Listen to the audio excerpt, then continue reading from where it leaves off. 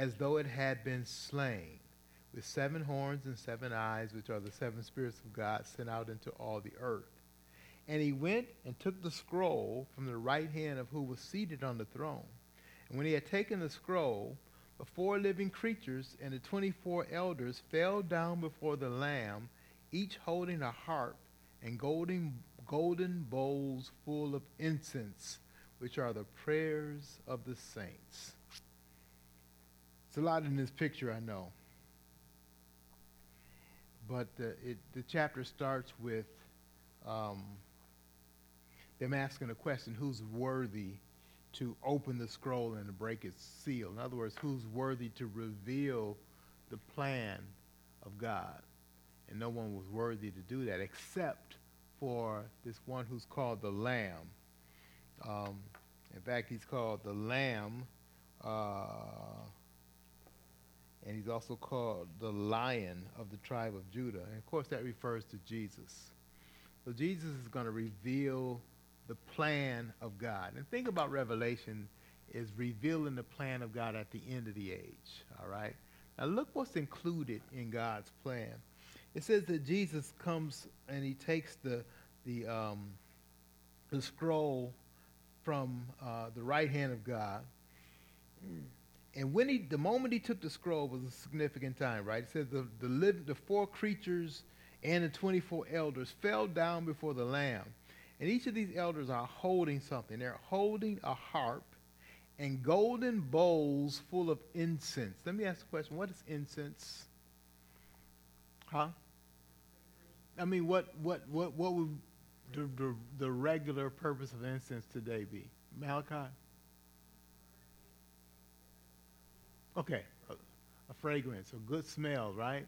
A good aroma to fill the room, all right? So that's what they have is it says they're holding a harp and golden bowls full of incense. So the incense is in these bowls that they hold. They just happen to be made out of gold, right?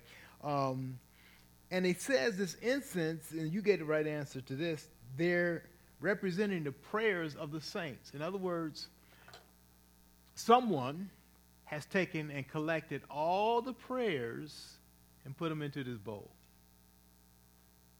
Put them into this bowl. They're the prayers of the saints. So God has collected our prayers. Think about that. It's kind of like you would collect all the letters that someone special has sent you. And you kept all of those letters. And you kept them in a box. And you take them out and you want to read them at a special time. God has collected all the prayers of the saints. And I want you to see what he does with them. It says here, they sang a new song. And so we have to get to chapter 8 where we see kind of what happens with these prayers. So let's turn to Revelation 8.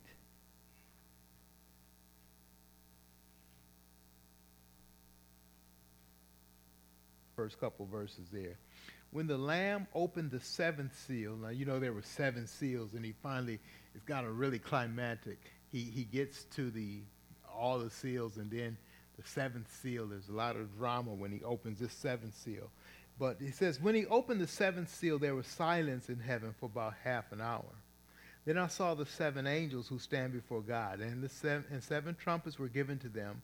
And another angel came and stood at the altar with a golden censer, and he was given much incense to offer with the prayers of all the saints on the golden altar before the Lord. And the smoke of the incense with the prayers of the saints rose before God from the hand of the angel. Let's just take a moment to take that in. The incense is lit and set on fire so you can get the fragrance of it. Think about this.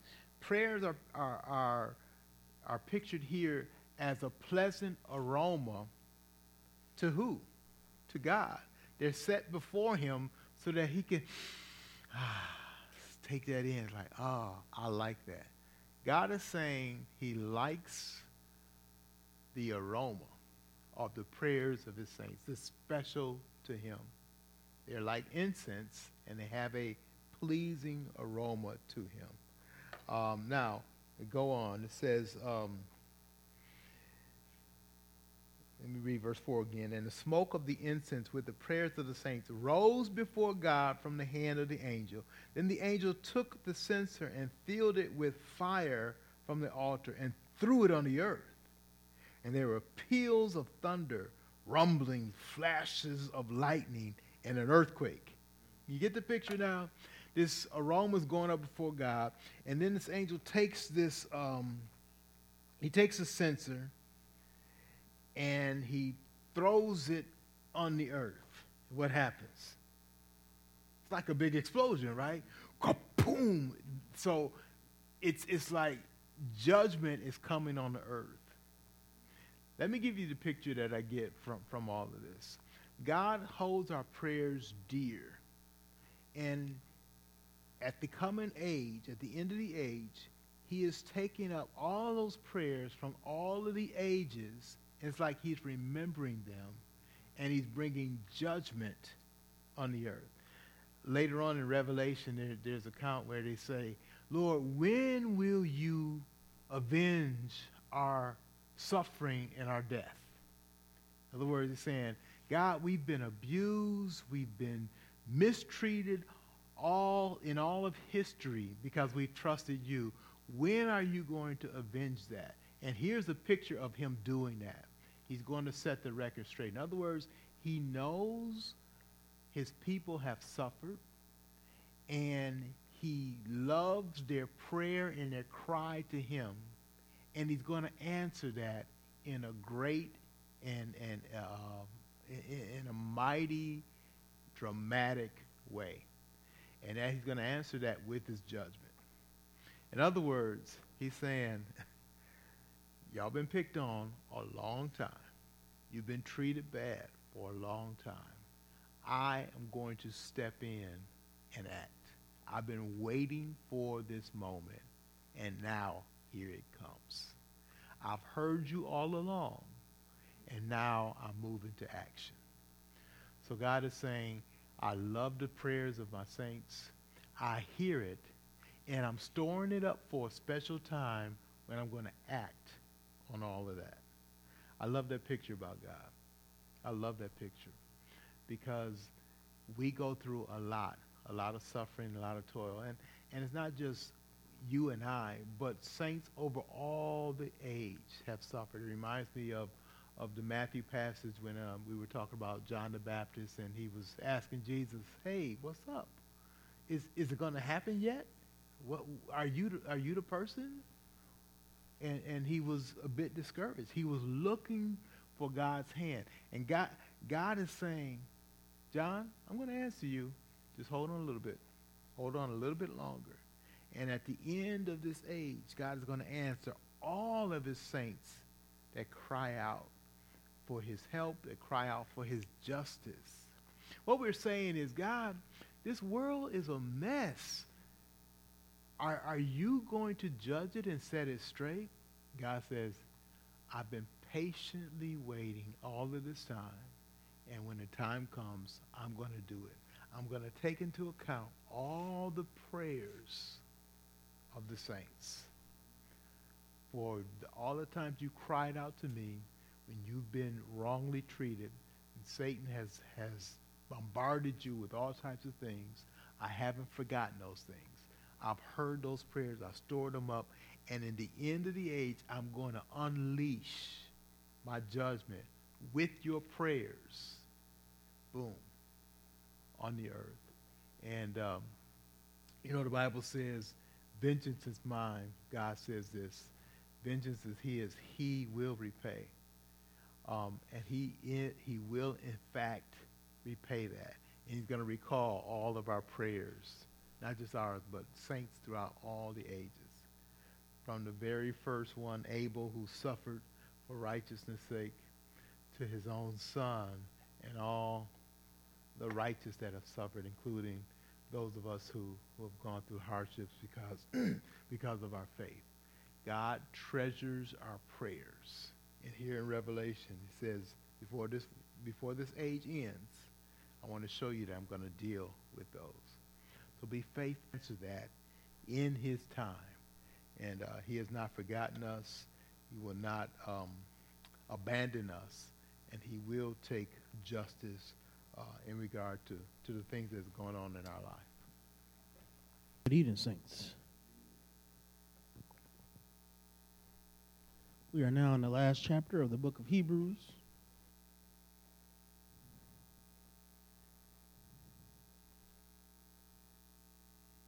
And we'll focus on a smaller section today. It says,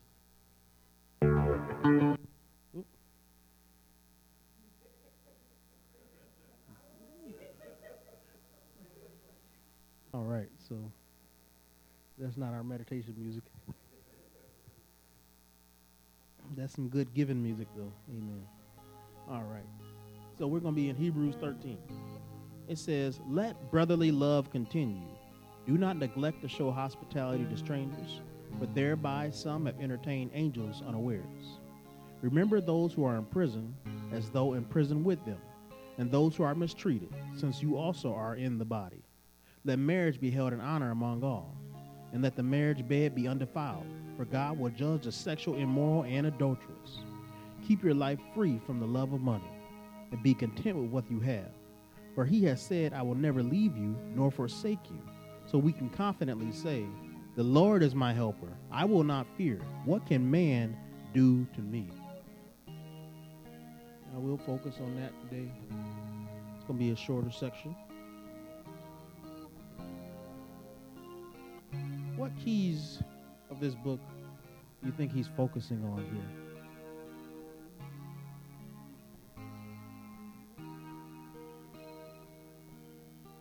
What do you think he's focused on in this section?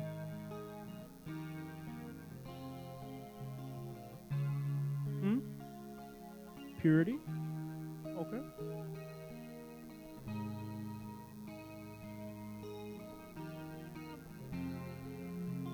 Okay. Hospitality? What else? Brotherly love?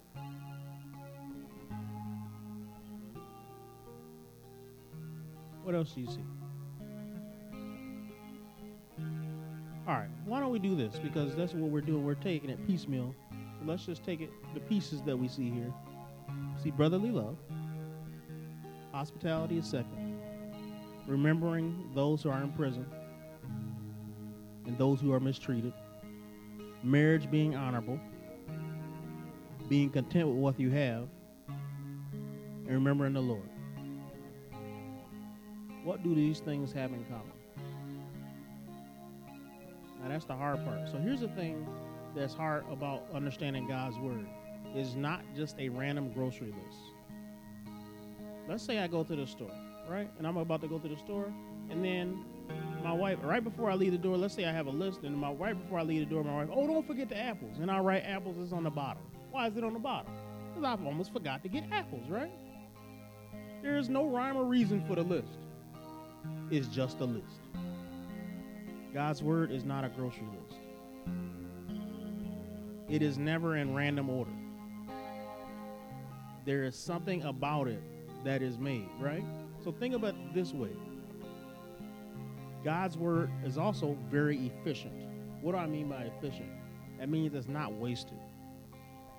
Imagine, this is what Bruce Lee did. Anybody know who Bruce Lee is? Bruce Lee used to beat up a lot of people who did Kung Fu. You know why? It wasn't just because he was a better athlete than them, even though he was a better athlete than many of them. It's because a lot of their ancient ways, they used to do weird stuff that didn't have anything to do with knocking the opponent out or down. Okay? So their martial arts was inefficient. So they would be doing a move like this, which is a palm. But before they did that palm, they'd be like, Buddha is the sun, palm. Okay? And I know that seems silly to you, but that is real. Okay? So he will be like, what's all this? I'm just doing this.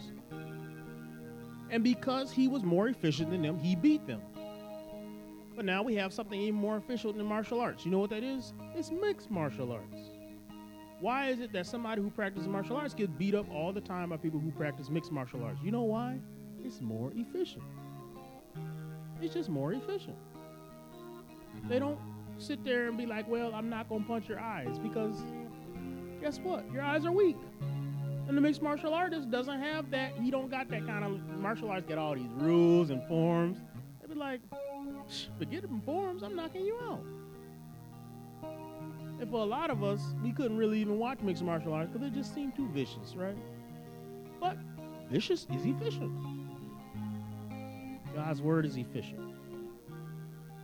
When you read it, it is not wasted. And when you understand God's word, what else is God's word described at? Is it described as a sword? What is a sword? All the weight of the sword goes to the point that hits where it needs to hit. That's why swords have weight. So if you see a book and it's got 13 chapters like Hebrews, it's actually probably only saying a couple things. And all the chapters that you see in between are just the weight of the sword. So when it hits that edge, it hits that edge hard. So what is the book of Hebrews about? What are the three keys? Faith, Jesus, 3 ages. Okay? So you got these 3 things. This section seems odd. If you come to a section that seems odd and it's hard sometimes to fit it into what you know the book is about, either you have to do one or 2 things. Either you have to change what you think the book is about, or you have to think, what does these things have in common? Because they seem like a random list to me. When I'm reading through, it seems random. Why is he listing all these things? And that should make us struggle. And I'm not saying the answer should just pop out to you, because it doesn't, right? Listen, God's word takes work. You know the best key to understand God's word? Read it 1,000,000 times. You know how you can even understand it more than that? Read it 2,000,000 times. In other words, it just takes work to go through and go through and go through. But don't just do it mindlessly. Do it with the effort of saying, refining your idea. What is this book about? How is it that Jesus could walk on the road to Emmaus and point out the Old Testament and point out all the scriptures about him? How did he do that? How could he do that? How could he say, all the scripture points to me? I would have a hard time doing that. Of course, Jesus didn't have a hard time because he knew the scripture, but he knew the point. Oftentimes, when you hear somebody talk about scripture, what they're missing is the point. Right? If somebody talk to you and you getting bored, why are you getting bored? They ain't getting to the point. What's the point of the list, right? What's the point? The writer of Hebrews, right? We don't know who it is. I was going to say Paul, but we don't know that. What's the point? What's brotherly love based off of? Why do we love our brothers?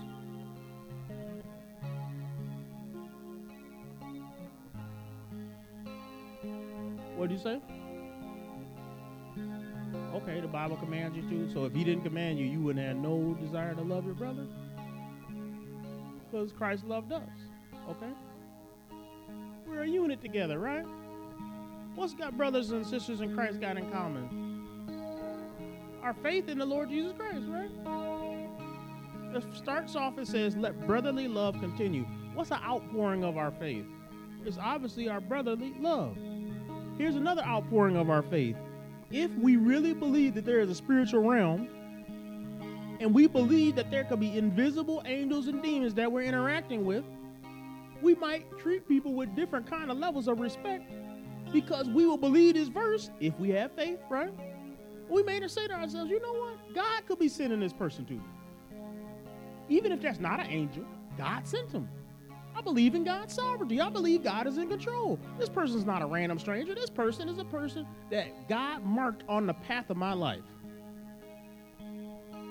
I guess I got to treat them a little differently. What does an atheist think? An atheist thinks this is just an accident that we bumped into each other. What's the Christian think? This is God's purpose. It's a different thought. So we should treat strangers differently. Why? Because we have faith. Remember those who are in prison and others who are mistreated. Why we remember them? So we feel bad for them? Partially. It does mention that. But because we know that they're in prison, and this is not about Pookie and Ray Ray, right? Right? This ain't about pray for my grandson. I know he murdered somebody, but I want him to get out in 2 years. It's not about that. It's about people who delivered the gospel and got thrown in prison. So we remember them. Why? Because our faith unifies us, doesn't it? He said, let marriage be held in honor among all. Why should marriage be held in honor? Because God holds it in honor. Why should we not engage in sexual immorality? Do people really care? Well, truth be told, it seems like in this world they don't. But who does care? God cares. If we have faith in God, we believe our behavior will have ramifications in the world to come. So ultimately what we see is a little bit of three ages in here, don't we? But what we see is what the outcome of our faith should be. Keep your life free from the love of money. What's the problem with money? The problem with money is you can see it. And you can see what it do.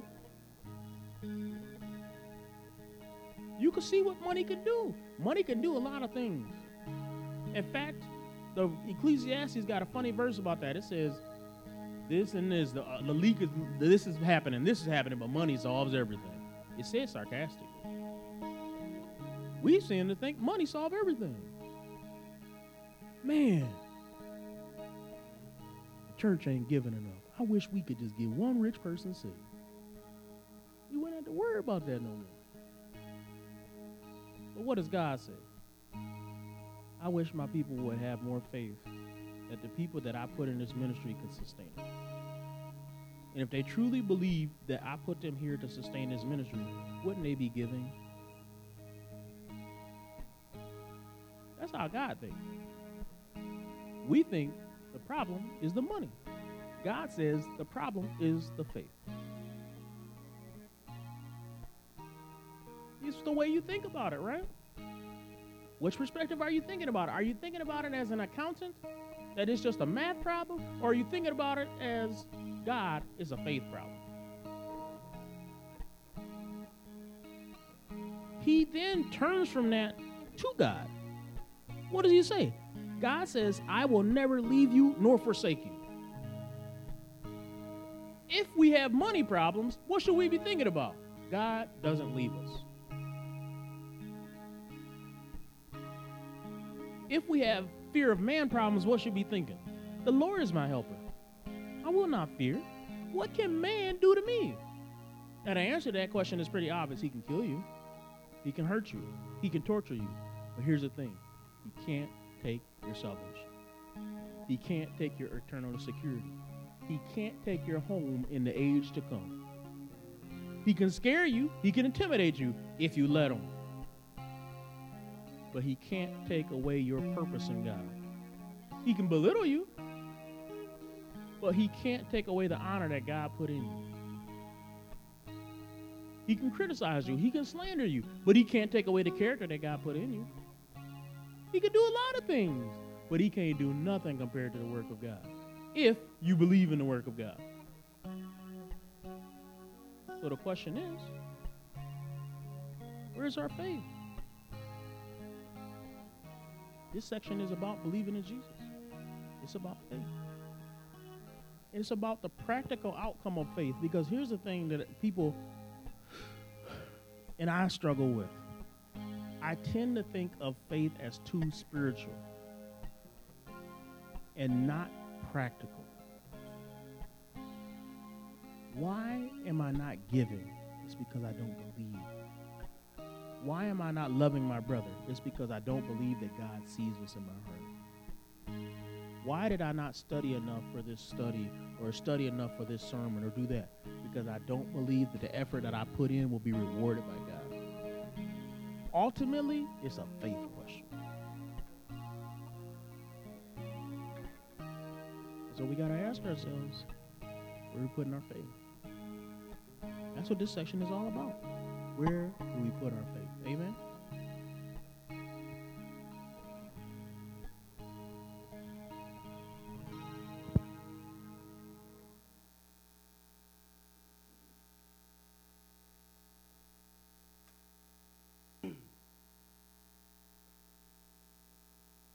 Alrighty, the internet is closed. We are back to our private session, and we will take any prayer requests you have.